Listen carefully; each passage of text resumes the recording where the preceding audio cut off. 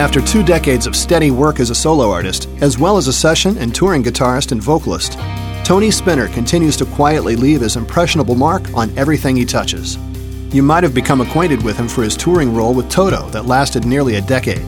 During those years, he proved to be a consistent presence as he toured with them to all parts of the globe. He's also worked extensively with artists such as Mr. Big and Pat Travers, but Tony's musical heart is much more complex. This bluesy guitarist explores a fresh musical direction for he and his band with his latest solo release, Earth Music for Aliens.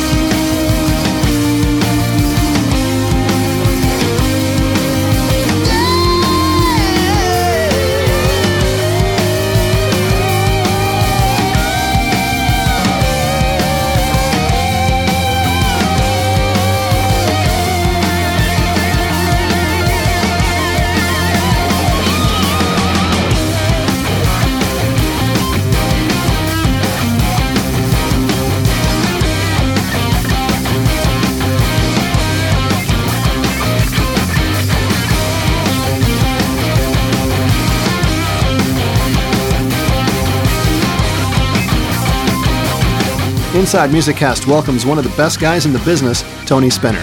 Hey, Tony, thanks for joining us today. Yeah, thanks for talking to me. Yeah, really. Thanks a lot. Eddie and I, we both first became aware of your talent when we saw you performing with Toto and, of course, several of their tours from that 10-year span from 99 to 2009. But Toto wasn't the only role you've had in terms of a backing guitarist. You've done obviously you've got a lot of your solo work that you've done. I think 9 albums, but you've also toured with Pat Travers, and I think you've also toured with Mr. Big's Paul Gilbert. And so, let's talk first about your experience with Pat Travers, and tell me about how you guys connected.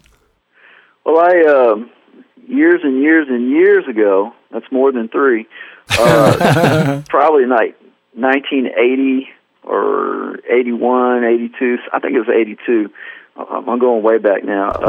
I got my drummer, he brought this record album downstairs in the basement. We used to rehearse down there. Mm-hmm. And it was called Heavy Metal Heroes Volume 1. And we listened to it, and it was a Mike Varney release, which was on Shrapnel way back in the day. And we listened to it, and we thought, well, we're as good as most of those bands we were listening to.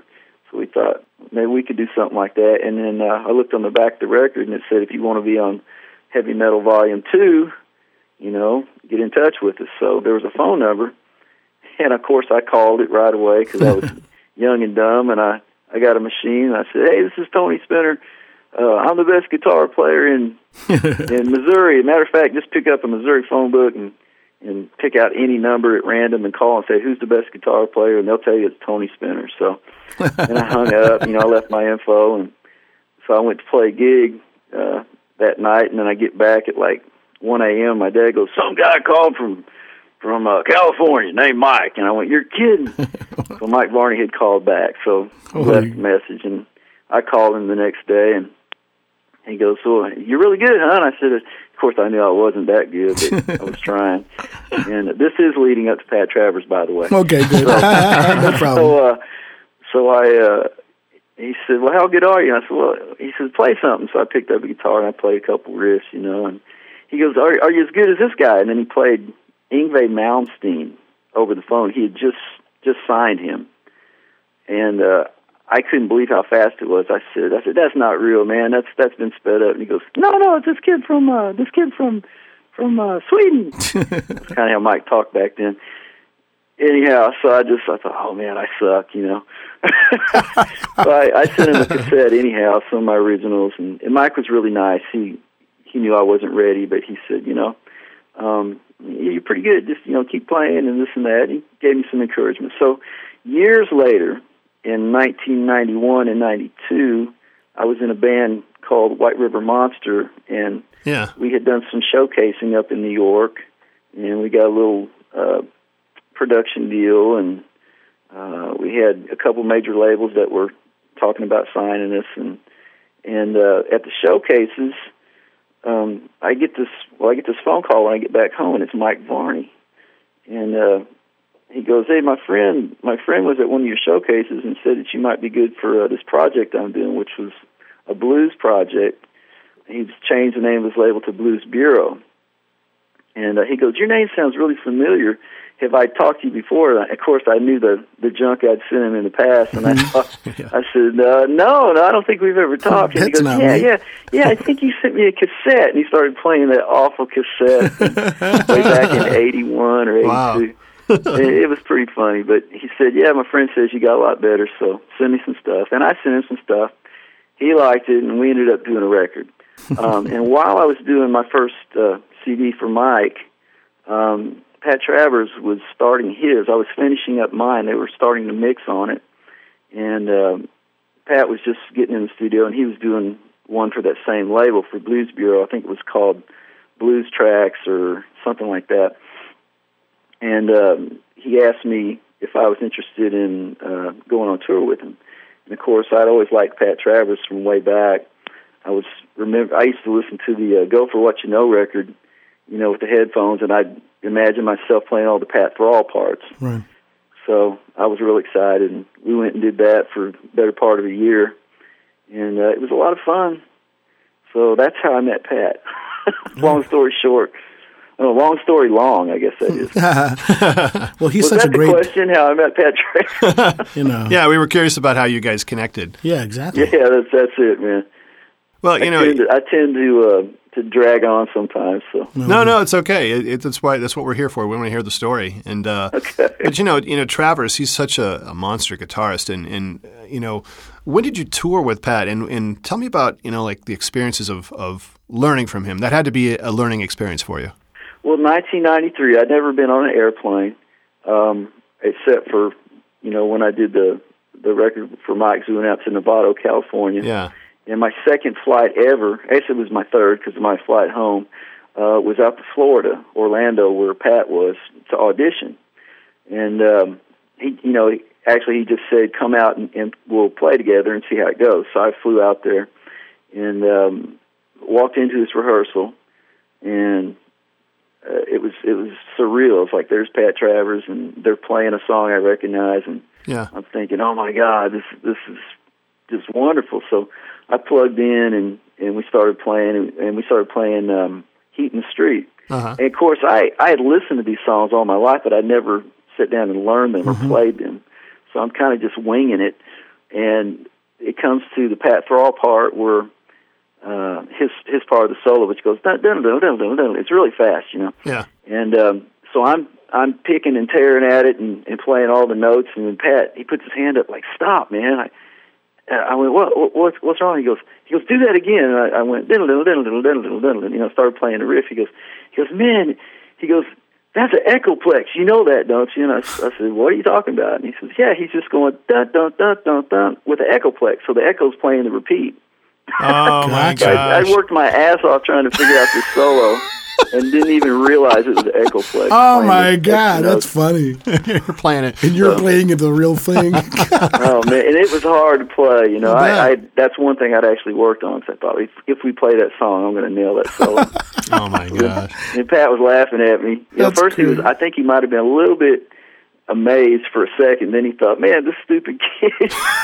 But it was pretty cool, man. Pat was, I was real excited, and it was the first time I'd played with somebody who was kind of an idol, and so I talked a lot. Like on the way to some of the gigs, I'd be asking so many questions, like, "Hey, man, you still got that black Telecaster you had on the first album, and whatever happened to this?" And I just know poor Pat was going like, "Oh my God, this kid never shuts up." But, I've got some board tapes and some film and stuff, so it's fun to look at. And there's me and Pat Travers. Pretty cool. There you are. He was probably thinking, this kid knows more about me than I do. I know. Yeah, he was pretty normal. And then I hadn't been around anybody that was a celebrity at all up to that time, so I was green and excited and just, making a fool of myself, but having a great time. That's cool. And Paul Gilbert from Mr. Big, you've been associated with him on and off over the years, right? And you did some studio work with him. Yeah. I think I'm on 3 albums, 3 CDs, and I've done probably 5 or 6 tours with him over the years. Oh, neat. You recently worked with him, like within the past 3 or 4 years, haven't you? Yeah, we did a tour for, what was that record? Man, my memory's not so good. We also did a guitar camp last year with Paul and Andy Timmons and a bunch of other people. It was pretty cool. That is cool. Well, hey, what I've heard about your connection to Toto is that it was David Paich who specifically invited you to join them as, a backup guitarist to Luke. And is that correct? Well, I'll tell you the quick story about the Toto. I'll try to make it quick. Okay. I am. The phone rang one time, and I guess it was in 99 or December of 98, I think it was. Uh-huh. And my friend Greg Morrow, he's a Nashville guy. Well, he's been in Nashville for years now, but he's a drummer, and he used to do session work. He's played on everybody's record from Amy Grant to ZZ Top. Mm-hmm. Yeah. Really super nice guy and a really great drummer. Mm-hmm. He did the stuff with us when I was in White River Monster, and he calls up and says, "What are you doing?" I said, "Well, I'm playing in a blues band on Beale Street in Memphis, called the Famous Unknowns." And he goes, "Well, I'm sitting there doing a session. I think it was with Clint Black. I can't be sure, but he said, and the guy's tour manager also tour manages Toto, and they're fixing to go out and do a tour. Okay. And of course, my first reaction was, "Oh, Toto!" I said, "Are they still together?" Because I hadn't kept up with them. Mm-hmm. And I goes, "Yeah, they're fixing to tour, and they're looking for background singers." And I just was kind of puzzled. I said, "Yeah, but I'm a guitar player." He goes, "Yeah, but you sing, so you ought to try out." And I said, "Well, I don't really want to, sing. Just doesn't sound like it's for me. I'm a guitar player first." So he goes, "Okay, well, whatever." So we hung up, and then the phone rang right back, and it was Martin Cole, their tour manager. Right. He said, "Why don't you, it's a free trip to L.A. You get to watch the band rehearse and meet the band. And might be kind of fun." So yeah, I said, "Well, okay." He kind of talked me into it. I went out there, and I walked in. I can't remember what the rehearsal place was, but I saw this big drum kit. And I didn't know anything about Toto, other than the 3 songs I used to hear on the radio. And I thought, man, whoever their drummer is really like Simon Phillips, because I recognized, Simon's setup, because I was a big Jeff Beck fan. And I kind of laughed. I thought, this is kind of weird. And then Simon walks in, and I think, oh, hell, I'm in the wrong place. That's Simon Phillips. He goes, oh, you here for the audition? I said, this is Toto, right? And he goes, yeah. So I said, I guess. I said, is this the right place? And he goes, yeah. And I said, well, who do you play for? He goes, I play with Toto. And I said, you're kidding. So then I got kind of excited. I wasn't really excited until then, because I didn't know anything about the band. Yeah. And I just thought it was a pop band, Yeah. So then the rest of the guys kind of wandered in. They played a couple songs and really sounded good. And Dave, there was just 2 other guys besides me that were auditioning. Mm-hmm. And he said, singers, come over here to the piano. So we went over there, and Dave pointed to me and goes, what are you singing? I said, well, I have a high voice. He said, okay, you sing the high part. And I said, what song? He says, we're going to do Rosanna. I said, what's the lyrics? Totally unprepared and disinterested. And so we sang a piece of it. And then he goes, okay, let's do Africa. And same thing. I said, I don't really know the words. He goes, just hum something. So we did that for about, a couple minutes. That's great. And that was it. And then Luke came up and he goes, hey, man, we'll get a hold of you. So I said, okay, great. So went back to the hotel and was there for a little while. The phone rang. It was Luke. And he says, hey, Spinner, man, you want to go on tour? And I said, he goes, yeah, you got the job, man. And I said, I really hadn't planned on doing that. And I said, well, I need to talk to my wife first. And I said, what's it pay?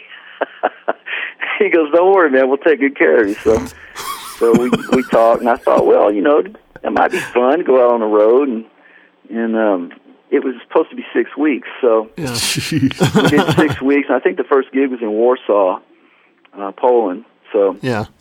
It's pretty cool, and green as I could be. Never been out of the U.S.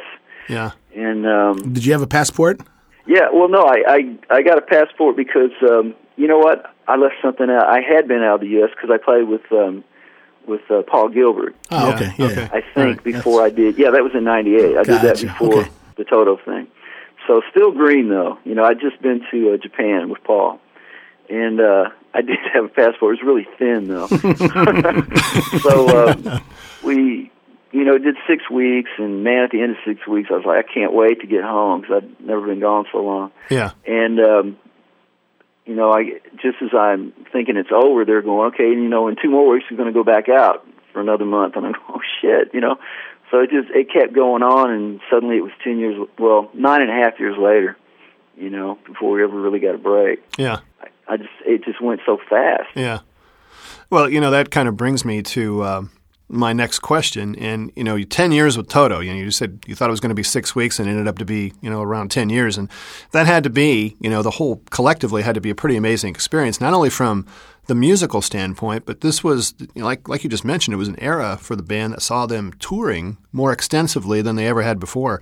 And this had to be not only a great experience, but, it probably also introduced you to, hundreds of thousands of music fans around the world that now know about Tony Spinner.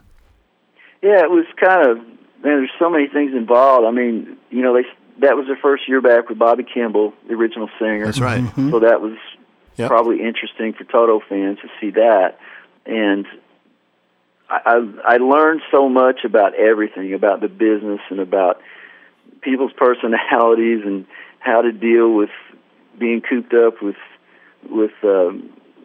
different people for long periods of time, and learning how to adjust to being a singer. I mean, they didn't even know that I played guitar until the second week of rehearsals. Wow.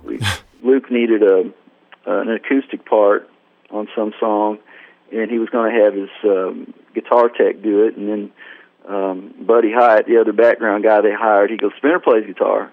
He goes, you play guitar, man? I said, yeah, I'm a guitar player. Oh, my gosh. Can you play? I said, well, yeah, I can play.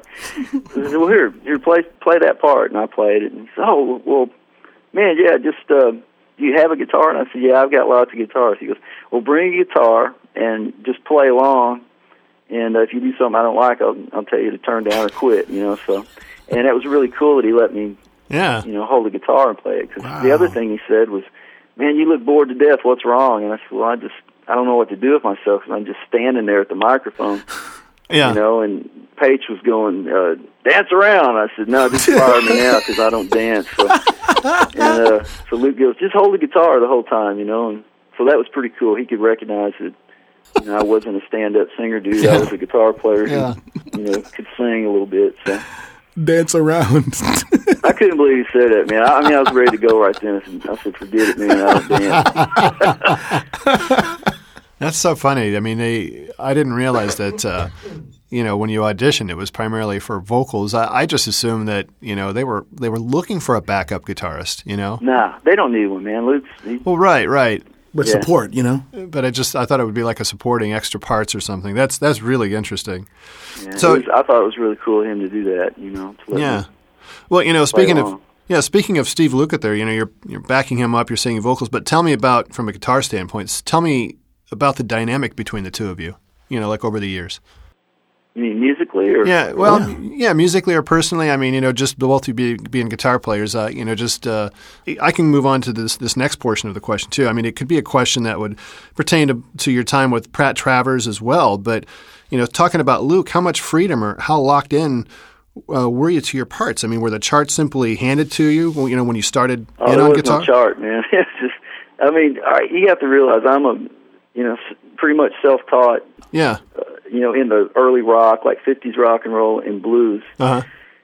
And when I played with Pat, it was a good fit because we have similar styles, old rock and roll and blues.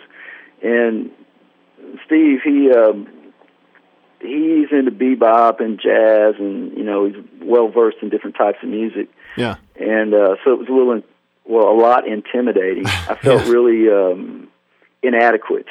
He would say, Spinner, here, play this diminished so-and-so chord with a flat five, and blah, blah. And I'm going like, huh? Right, uh-huh. And he'll go like, oh, man, the Hendrix chord. And I go, oh, you mean this? And he goes, yeah. So he would always describe what he wanted me to play, and it sounded like Charlie Brown's teacher, want, And I had to go, what are you talking about? And he goes, man, you know how to play this? And it would turn out that I did know the chord, or I did know how to play the thing, but I couldn't communicate because I didn't know how to read music, and I still don't. So it was, and I hate to ask him questions. Anytime I would ask a question, I'd get that look, like you're wasting my time, man. You're wasting my time. So it was pretty scary. Those guys. Even though I'd been with them that long, I still really don't know those guys. I know them from, you see people, you see how they are, but you really don't get to know somebody. Yeah.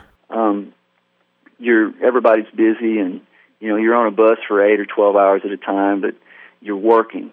So yeah, it's weird. I never really got to sit and jam with any of them. Interesting. At Soundcheck a couple times, me and Simon would play. Like, I'd try to play some Jeff Beck stuff. He'd say, like, can you play Space Boogie? And I'd go, Space what? He goes, Space Boogie. And I said, you mean Space Boogie? He goes, no, Boogie. Boogie. It was so funny, man. Simon's, obviously English, so That's we had funny. fun with his speech. It's But, funny. You mentioned a little while ago about the complexity of the chords, and when they say, "Hey, play a diminished ninth" and that type of thing in G or whatever, and just like if you think about it, Toto's music is pop, but there's so much influences of jazz chords, and these guys throw everything into the mix. So the complexity of their music, I mean, it must have been. Was there a time where you ever thought, "Holy cow, these chordings on this track, are they just over my head?" Or was there ever a time that you said, "Oh, wow, I can't do this"? Well, I played real simple stuff. Steve would just go like this, chug, chug, chug, chug, chug. Yeah.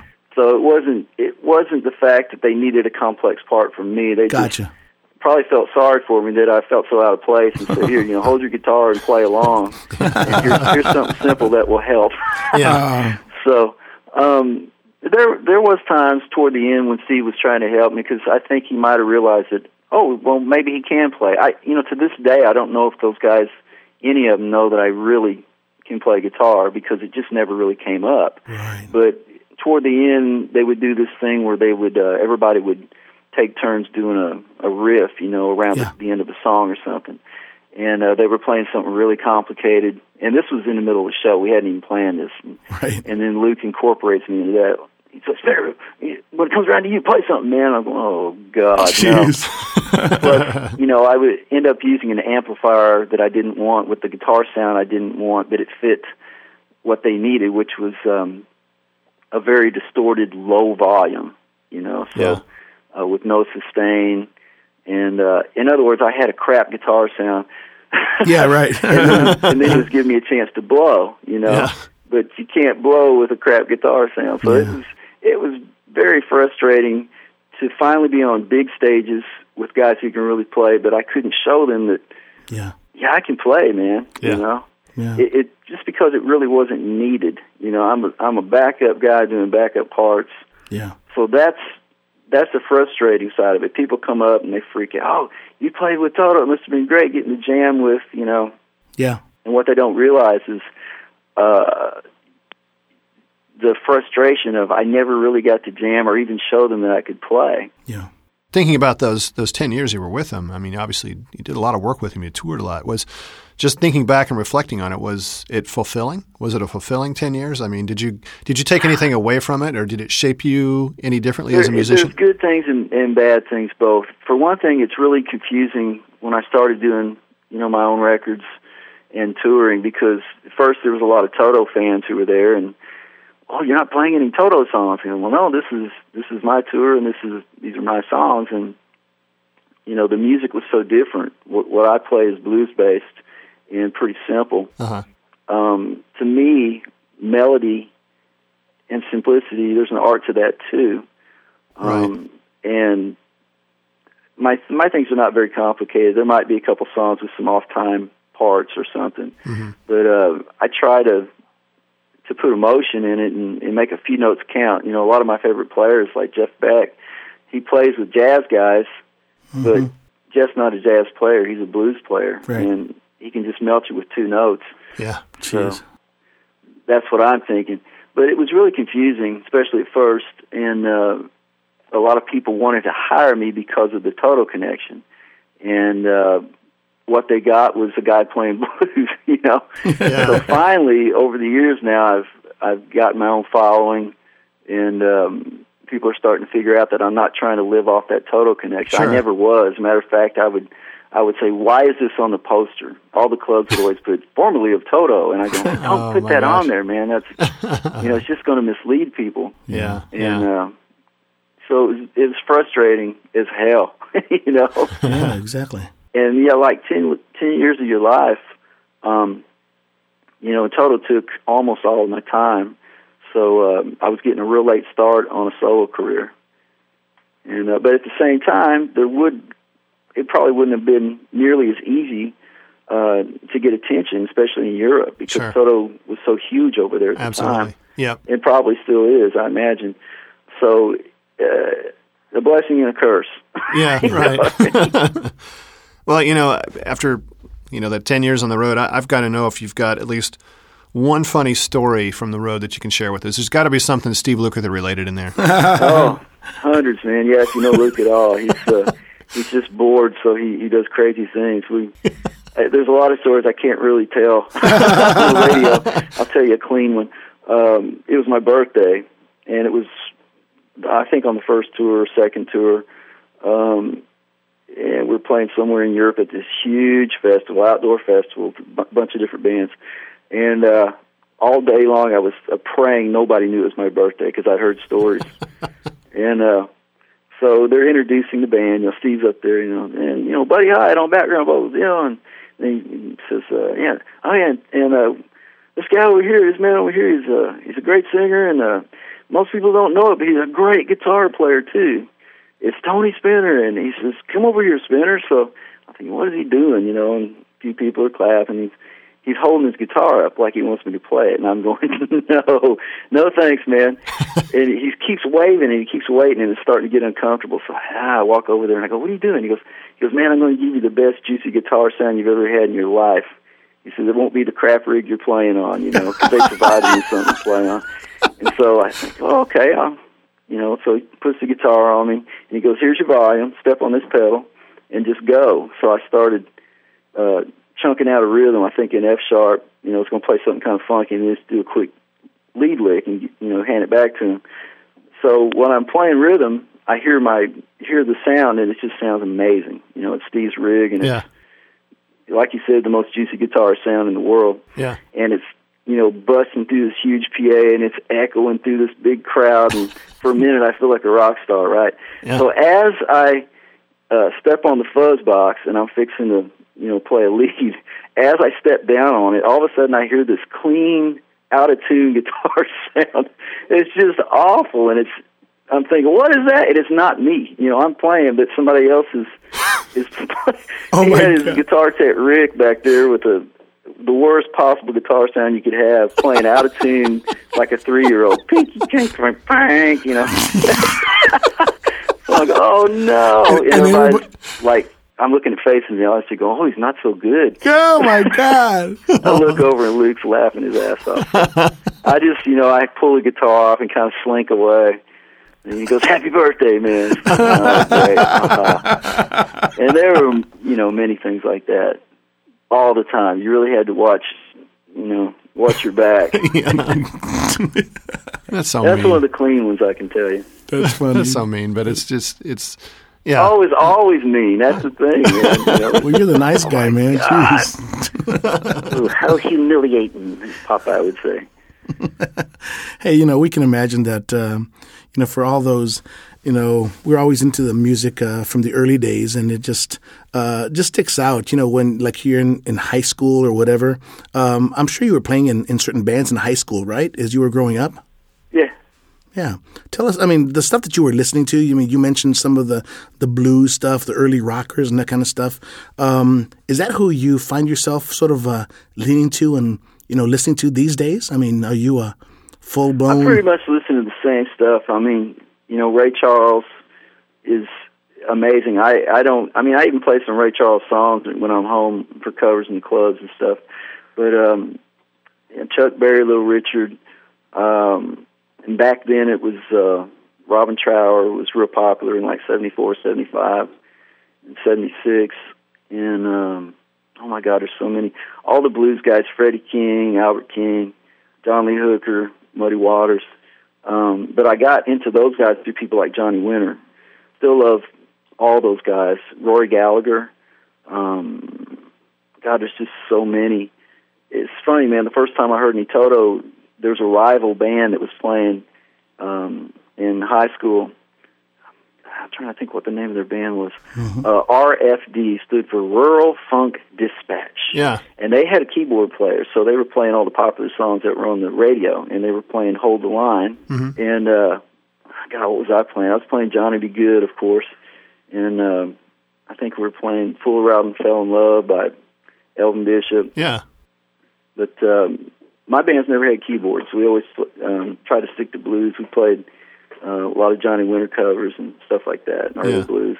Sure. That was the first time I'd really heard of Toto. I said, I've heard that song. What is that? And Poor guy Scott, he told me, "Oh, it's Toto, man. They're really good. You should listen to them." I said, I want to play blues. Hey, Tony, there's a track on your latest album, Earth Music for Aliens, that I really dig, and it's a track called Hot Mess, and I want to pause for a second and let's check it out.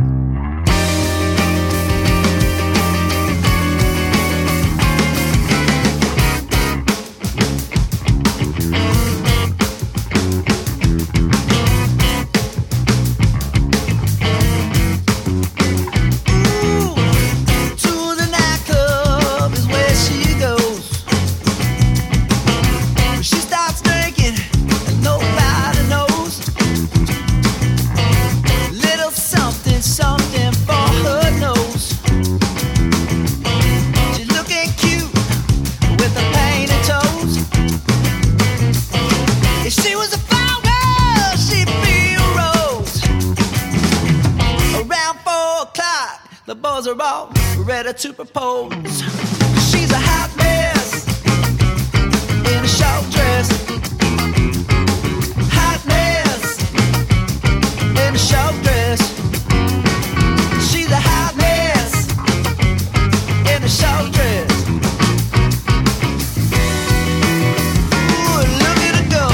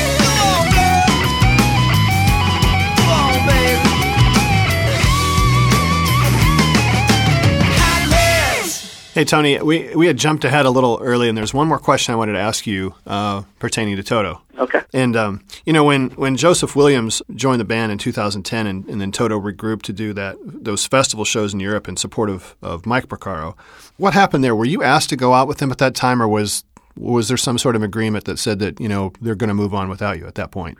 That was at the end, right? Yeah. Yeah, I had, after we did that last tour, I just never heard from them again. And Okay. then somebody said, "Hey, have you seen Toto on YouTube? They're out touring again." That's all. That's how it was, man. Yeah. Just never heard from them. Okay. Well, that was it, huh? That was just didn't call you back. But I imagine it kind of works like that. I noticed some of the people who I'd seen that had played with them before usually last about 10 years, and then it's time to just revamp. You know, Yeah. I understand that. Yeah. Exactly. Okay. You know, if we were to go to your website, you know, you have a lot of. It's a nice website, by the way. You have a lot of shots of your guitar collection, and you have some wonderful guitars. Thank you, the man. Strat you played with Toto, the Gibson Historic 59, that's beautiful, and vintage Fender Deluxes. I mean, do you still actually have the first guitar that you ever played, or not? I had the first good one. Yeah. The very first guitar that I had was my sister's, and it had 4 strings on it. The little strings were broke off, and you know you could slide your arm under the strings. It was awful. I think it was a Stella, Right. and it was just awful. But I had a neighbor whose dad played in a surf band, and he showed me how to play a boogie on there. I said, "I want to play Chuck Berry," and he goes, "Well, do this, banky, banky, banky, banky," you know. And so I was hooked then, and I could play all the rhythm on the top, you know, 2 or 3 strings. The second guitar I had, you know, I begged my dad, I said, "Dad, I have to have an electric guitar." And he said, "Well, yeah, right, get a job." And so one day he came home from work, and he had an electric guitar, Wow. a Tiesco something with Yeah. a little Gibson amp with a little 8-inch speaker that was blown. It had a big crack in it. So when I played it, it distorted, and I thought, "This is great. This is great. Oh, my God. You know, it's rock and roll. It was So I broken. played that for a little while, and you could adjust the bridge on that guitar, so I got the strings pretty low. And once I learned, I had a Ventures cassette that my dad had, Oh, yeah. and I could play all those Ventures songs. I Yeah. like stuff with melody, and those, you know, it kind of sticks in your brain, the melody, and I can pick out the notes. And he said, "Okay, well, you're learning, so Yeah. let's get you a better guitar." So then I got a Les Paul copy, which was an off-brand called Crestline. Uh-huh. It was a black Les Paul custom copy, and that was not a bad guitar at all. And then my first good guitar, they took me to Shivelbein's Music in Cape Girardeau, Missouri. That's where I lived at the time, and bought me a black 335. I had my choice of a Nice. brand new Les Paul for $1,000 or a used black 335 for $800. Wow. And I took the 335, which I still have. Very cool. Very, very cool. Hey, you know, aside from guitar, I was just curious if you ever studied or played anything else. Did you like pick up piano or keyboards or anything? Or I always wanted to play saxophone because when I was a kid, you know, they always got the solo on Yeah. the 50s rock and roll. yeah, that's true. And I never could. We just never got a horn, you know. But my sister also took piano lessons. So before guitar, I took some piano lessons, and I remember I had 4 of them. The first one I went in, it was an older lady, and I said, "I want to play Jerry Lee Lewis and Little Richard." And she goes, "Well, you won't be doing that today. You have to learn how to play the chords." And so she was showing me a C scale, and I was going, "This is boring." Yeah. Show me how to go, you know, play the bass part and the chang, chang, chang, chang, the rhythm. And after 4 lessons, I said, "Forget this. I can do this myself." So I could play piano a little bit. I could play the 50s rock kind of stuff because my ears could hear it. Right. And I can play drums. I can play bass. I got a little old Slingerland drum kit, and I do my demos on there. You know, a Fender bass. Yeah. And I really enjoy. If I was actually going to pick up another instrument, it'd probably be stand-up fretless bass. I just think those are so cool. Yeah. Hey, let's talk a little bit about your band. Okay. It includes a couple of musicians that are from the, you know, Nordic countries. Bassist, is it Michel Mulder, and from Holland, and drummer Alex Steyer. Yeah, Alex Steyer Yeah. and Michel Mulder. Yeah. Yep. They're from the same area. And tell us a little bit about those guys and how you met them and what makes you click in making your music together. Well, when I first went over there and toured with my own band from the States, and that was, I think, 2004, and the plane tickets cost so damn much, you know, I took a 4-piece over, including myself, and it was fun, but we were mostly playing cover songs. These guys, they had real jobs here in the States and couldn't really rehearse much, and I just done my first solo record, and I was trying to tour with that. And it was fun, but it just wore them out. They weren't used to being on the road. We only stayed for 2 weeks. so when I said, let's go back and do it again, they were like, well, yeah, I don't know. That's a lot of work, you know. And so the little agency at the time, DDA, I'm still with them, by the way, they said, well, why don't you look for, some guys to play with over here? So I did, and we found a couple guys and did a couple tours, and it was fine. And it was time to make a change. I needed a different bass player. A lot of my music has a lot of improvisation in it. And the bass player I had could learn my CD and play it note for note, but if I would do anything different, like add another lead section or just jump to a different key, he'd be completely lost. So I asked the drummer, I said, do you know a bass player that can improvise? And he said, yeah, I know lots of guys. And he goes, I know one guy in particular, but he plays with everybody, and I don't know if we could get him. And that was Michel, and he auditioned, and he liked what he heard, and he stayed with us. And then a little further up the road, we ran into the same kind of problem. The drummer at the time was a rock drummer, and on the rock songs, he rocked out. But also, I needed my music was starting to change a little bit. We were doing more swings and shuffles when the songs I was writing. Yeah. And he couldn't swing or shuffle. So I asked Michel, I said, well, it's time to make a change. And he suggested Alex. And Alex is, man, he's been so good. He can swing, shuffle, and rock. I mean, he can do it all. And the guys are really nice, easy to get along with. There's no egos involved, no weirdness. Yeah. And nobody does drugs or drinks, which is very important. Yeah. I'm an old, boring musician. I'm not the norm. I might have 2 beers, and that's it. And never did drugs, just not interested in it. And obviously from my guitar collection, that's where all my money goes. Yeah, exactly. All my equipment. And but Alex and Michel, God, I'm trying to think what year it was that we got. Michel's probably on the website if you're interested in that. Sure. But I did the last 2 CDs with those guys, and they turned out so good. And they're so easy to record. It's funny how isn't it funny and interesting how the Nordic fans, from Holland and, Norway and Denmark, I mean, they love this rock style, they love this classic stuff. And we've seen it when we see people on Facebook on Inside Music Cast, they still love Toto and all the classic stuff.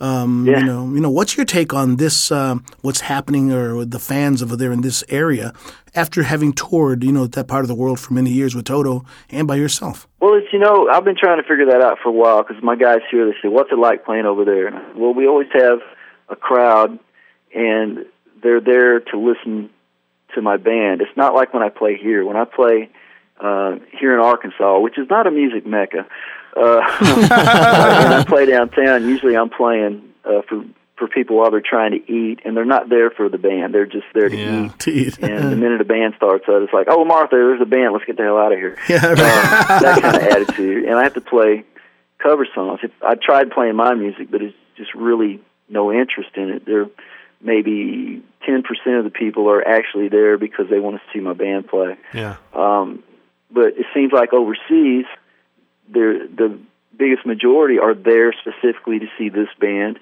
and they pay attention. Also, when I play around here, and I used to play in the bars, I try to stay out of the bars now. Yeah. It's so rough, and they're just really not interested in the music like they used to be. Yeah. But overseas, there's always a real interest, and I thought, well, why is that? What's the difference? Are they behind the times? It's kind of over there. It's kind of like it used to be here in the late 70s, early 80s. And I think what it is there's so many more people over there that you still have, kids who aren't paying attention and they're texting. They're really not into the kind of music I play because I'm 50 years old, and they look at music before they listen to it. Yeah, that's true. So there's still those people. Yeah. But there's so many more people, population, and I think it just balances out that instead of having 10% of the crowd here that's interested, you might have 50% or 60 or 70 who are at the club because they heard about this band and they want to see it, and they'll pay money, and and they'll stand there with their arms crossed in front of you for the first song to see if you're any good, and then if they like it, the arms will uncross and they'll smile, and then they'll buy a couple CDs. Yeah. So maybe that's it, just because there's more of a population. Yeah. But it's really rewarding to go over there. I look forward to touring so much in Europe. Yeah, cool. Hey, Tony, you've recorded 9 solo albums to your credit. 9? I don't know. Yeah, that's what we counted on your website there. And, it began with, Saturn Blues in 93 and, of course, up to your current release, which is called Earth Music for Aliens. By the way, which I love the cover. That's a really nice cover. But over the 20-year span of you producing your own work, can you tell us which albums were sort of pivotal for you? I mean, in which maybe one album might have changed your approach and put you a different direction? Well, the first one I did with Mike Varney, Saturn Blues, it was just, bless his heart, it was really way overproduced, and it's kind of frustrating I really can't listen to the whole thing. Mike was really wanting to make me shine, my first solo thing, so he wanted to make all the solos, real long instead of like a little solo section. Let's put another solo section here, and then let's make it like, 5 minutes long instead of just a 30-second blast, and it's guitar overkill. And then there's lots of edits. Like I'd be in the middle of a solo and I'd realize the tape wasn't running. I said, "What happened?" He goes, "Play something faster right here." And so he'd try to dub stuff in. So that's pretty frustrating. My first real studio experience, a major production thing in my eyes. So, that's what that was. The second one, he said, "Let's go more blues." That was more of a rock record, and he was trying to do that Blues Bureau thing. So he said, "Here's some money, go book a little studio in Memphis and do a record." And I think that was called My 64.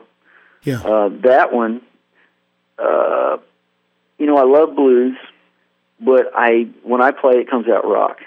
It's not blues like exactly. I listen to. It's not Ray Charles. It's not Tommy Hooker. Right. It sounds like a little skinny white kid trying to play a blues format. When Johnny Winter did it, it was rock and roll, Yeah. Because we're white guys. Okay. We're a white guy. we want to have soul, but we have white soul. There's very few white musicians that I know of that give me that same feeling of the real blues. Yeah. Clapton at times, man, he gets real close. Now Peter Green from the original Fleetwood Mac, he has something. Those early records. He's as close as I've heard from a white kid trying to do the real deal. But that record is hard for me to listen to because we ran out of time. We had 3 days to record it, and I had a cold. So half the songs, I sound like this, my nose is stopped up, and I ran out of time, and I didn't get to go back and overdub my leads.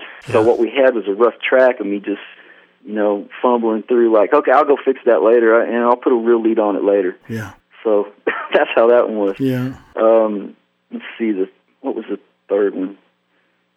I'm going to look on my website so I don't forget. Oh, Crosstown Sessions, the third one. That one's really good. I like that one. Really? I went to my friend Greg Morrow's studio in Nashville. He's the guy who hooked me up with Toto. Right.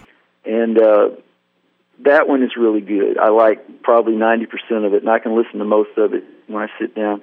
The next one that I did, actually, no, we did that in Memphis at his studio when he had a studio there. The next one I did with him in Nashville, it was called Chicks and Guitars.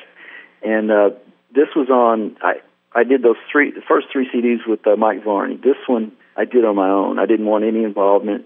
I wanted to be able to, do what I wanted to do without somebody going, well, let's change this or let's don't do that song, and I want you to write more like this. That record was totally paid for and done myself, Yeah. And I still like that one. That one I can pretty much listen to. Mm-hmm. Live in Europe, I had got with a label called Grooveyard Records. Okay. Grooveyard was a guy out of New York who I used to buy, I used to trade bootlegs with. And Joe, he told me, he goes, yeah, one of these days, man, I'm going to start a record label. I'm going to get you to play on it. So, and he did, and I did. That's great. So that's, we did that record with some live tapes that we had got from some of the tours I did over there. Yeah. Then there's Rolling and Tumbling. That's also with Joe at Grooveyard. Down Home Mojo. That's the first one I did with Alex and Michelle. Michelle was on the other two as well. But the first time we got Alex in the band. And that turned out so good, man. Half of that record I did here at the house, my parts. So I got to use my old guitars and my old amps, and got some really nice tones, and it was relaxed. I wasn't in a hurry because I could just do it when I felt like doing it. Sure. Rare Tracks was some stuff, some demos that I'd been sending Joe over the years, and he'd pick out songs that he liked, and we'd do records. And he said, man, we should put out some of your demos. I played drums and bass and did all the parts on a lot of those songs, probably 99% of it that's on that CD. So those are just home demos.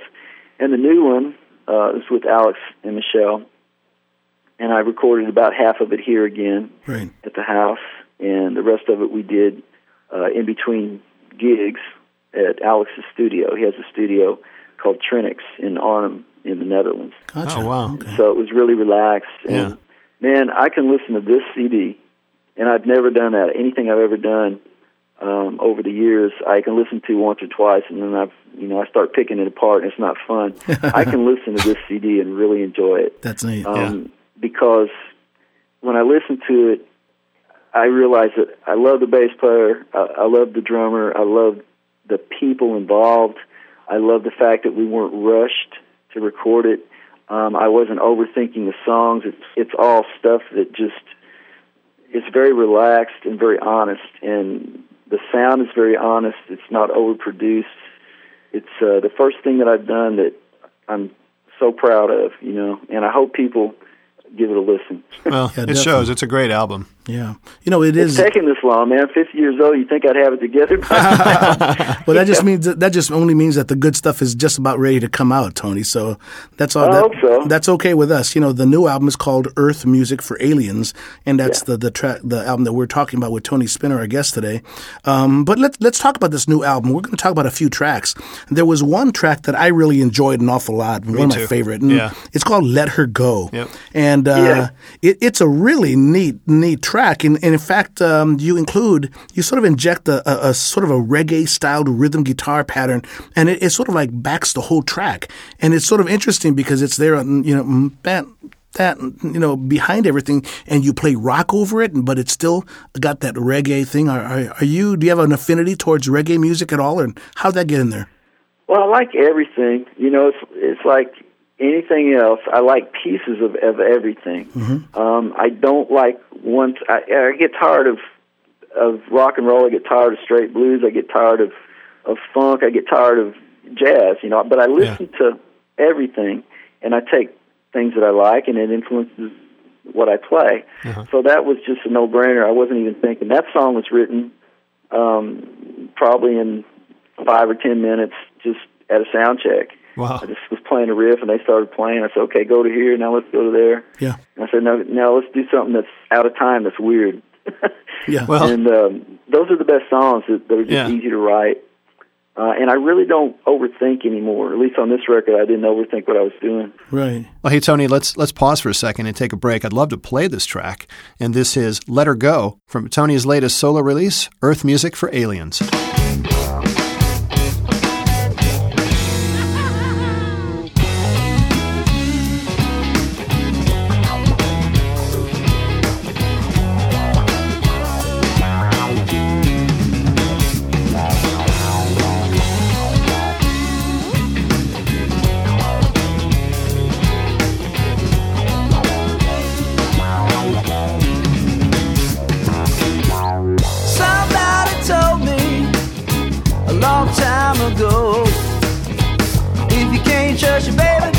You better let it go.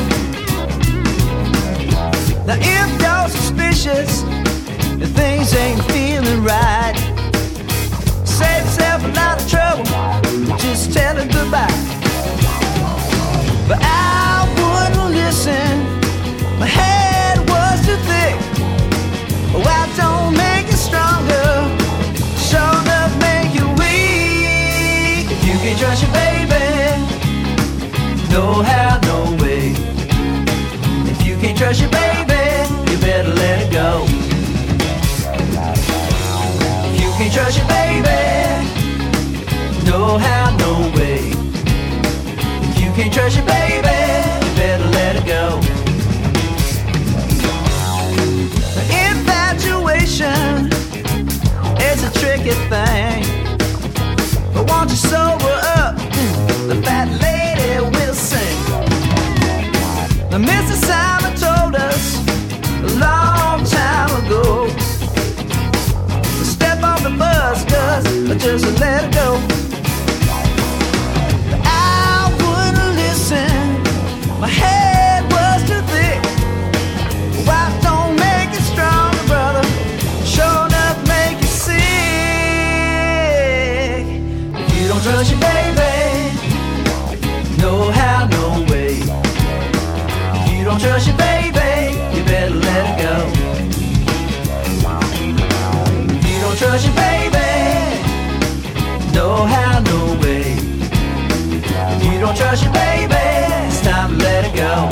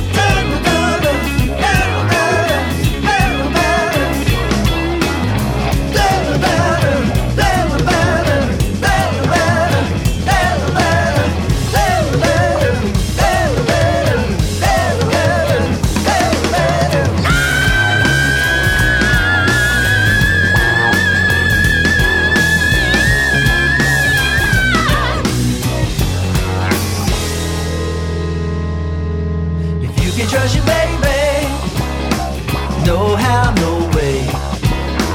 If you can't trust your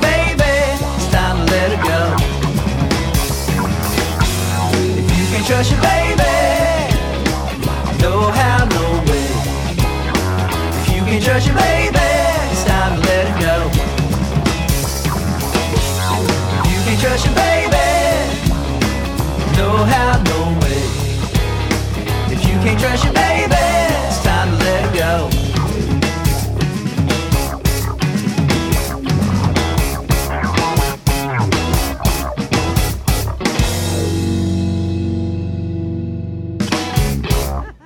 Well, another great track in the album is that we enjoyed quite a bit. It's called "Low Down Dirty Shame," and it's the best way we can describe it is a funky, dirty blues tune, and I really like where you take the vocals, the guitar, and I really can't give you more compliments as to how nice the solos are on this track. You did a great job. Well, thanks. And that solo, actually, the main guitar was just one take, and we did that at 3 a.m. Everybody was tired. We've been playing, gigs all week, and they were going, why don't we just, hang it up and we'll try this and refresh in the morning. And I said, well, let's just try this new song. Just run through it, warts and all. If there's mistakes, don't worry about it.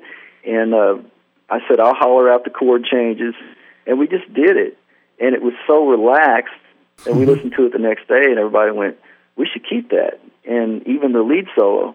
And I just went back and did a rhythm over the lead section to kind of fill it out. Very nice. It's so weird because it's got major over minor in a couple parts. Yeah, really? You're not supposed to do that, but somehow it works. Well, hey, there's another track on Earth Music for Aliens called "Stop," and this album or this particular song, you create a really raw sound and that backs your vocals. And Eddie and I were curious about the guitar setup on this track because we were talking, it sort of has a reminiscent vibe of a Clapton sort of sound. Huh. Well, I wrote that song back in the 80s when I had a little 4-track X15 Fostex cassette, and I was digging through all my old cassettes, and I found that song, and I thought, that's kind of cool. So I kind of learned how to play it again, and we did that tour, and at a sound check, I said, here, check this out. And they said, well, that's kind of cool, but let's do it real funky. Yeah. So we did a real funk version of it, and it kind of slowed it down. And then it kind of, to me, it sounded like Voodoo Child. So on the intro of the song, I get my mock Jimi Hendrix guitar sound, and of course you think it's Voodoo Child when you first hear it starting out. When it kicks in, at least I do. So I was kind of doing a little nod to Jimmy on that. But what I'm playing through, I got a Univibe, an old fuzz face, a real Dallas Arbiter fuzz face, and an old Vox wah pedal, and an Ibanez Sonic Distortion. It's called a SD9. And when I kick on the Sonic Distortion pedal, and then I put a Dallas Arbiter in front of that pedal, they make my little deluxe sound like a Marshall, and you can get feedback. And with the Univibe, it turns into that kind of Hendrix sound from the Band to me. That's what that sounds like. Right, sure. I love the Univibe, man. When you're feeding back and that Univibe is swirling that sound around, of course that goes back to the Robin Trower influence and early Hendrix. But that's the setup right there. Just a deluxe with a Celestion 12-inch 8-ohm Celestion speaker. It's like a 30-watt. Yeah. And so you're driving that thing at its potential, so it sounds really gnarly and mean. Yeah, it did a good job. Nice sound. Thank you. Well, I was just curious. Do you ever take? I think you mentioned obviously you've toured in Europe. As a matter of fact, you recorded one of your live albums there. But I just wondered, do you ever take your music on the road, maybe here in the States or in other areas? I want to. I can't find a booking agent that's interested in doing it. It's really frustrating because I see bands that are touring professionally in the States, and I think, man, that's not so good. I've got a really good band with a really good record to represent, but it just goes back to anything else, man. You get work through people you know, and it's not a fair business. No business is. It's not about fair. It's just about how hard you pursue it, and what you're willing to do to get favors. Yeah. And I've never been good at schmoozing. I've just been awful at it. I'm just not interested in that. If I have to schmooze somebody to get something done that I want done, then I just do not do it. Right. If something happens for the right reason and people are really interested in what I'm doing, that would be great. But I'm just at this age, man. Even when I was young and had more energy, I just wasn't into what it took. That band White River Monster, we had 3 major labels offered to us, and I'd found out that our management was screwing us over on the contracts. And I just said, you know what, screw you guys. Yeah. I don't want a major record deal. That doesn't mean anything anyhow. I knew plenty of bands that had label deals, and they were starving. Yeah, right. So I do this because I love it, and if nobody listens to the CD but me, I still enjoy it, and I love going out and touring it. Yeah. And we're headed out on a new tour in Europe to tour this record. Oh, that's cool. What countries are you going to be hitting while you're over there? Man, I look at the tour date section on my website, which is TonySpinner.com. Okay. Right. And you can look at the tour dates. I'm clicking on it now. And I know it's Germany and Holland for sure. It may be France, maybe Sweden. They're still booking stuff. And we may get into Prague again. We did that last time. Mm-hmm. So just check out the tour section. Absolutely. And, we have a lot, like we mentioned earlier, we've got a lot of listeners from Europe, those countries specifically. So maybe you can go out and catch Tony when he's in your area. Absolutely. Yeah, April and May, both of those months. Okay. So check out the section. Awesome. They love you, and they know of your work over there. So I appreciate it, man. I tell you what, there's just not much interest in the States for me. I love Europe, and I'm very blessed that I have the opportunity to go over there. Yeah.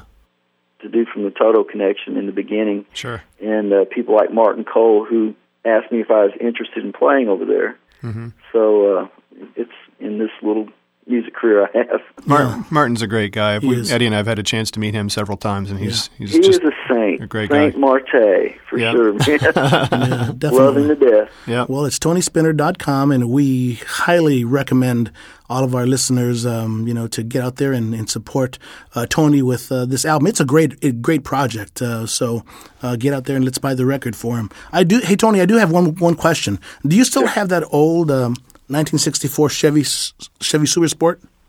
Yeah, unfortunately, I still have it. I mean, fortunately, I have it, but unfortunately, the master cylinder's out, and it's been sitting in the garage for so long now I can't get it to start. So I'm going to tear it down and start over. Oh, that was sad. That's what happens. You go on tour for a couple months, and then, your car won't start, and then you blow it off, and then it's like, oh, man. So now the car really got rust in it. It's like, So I'm going to have to get back on it and bring it back to life.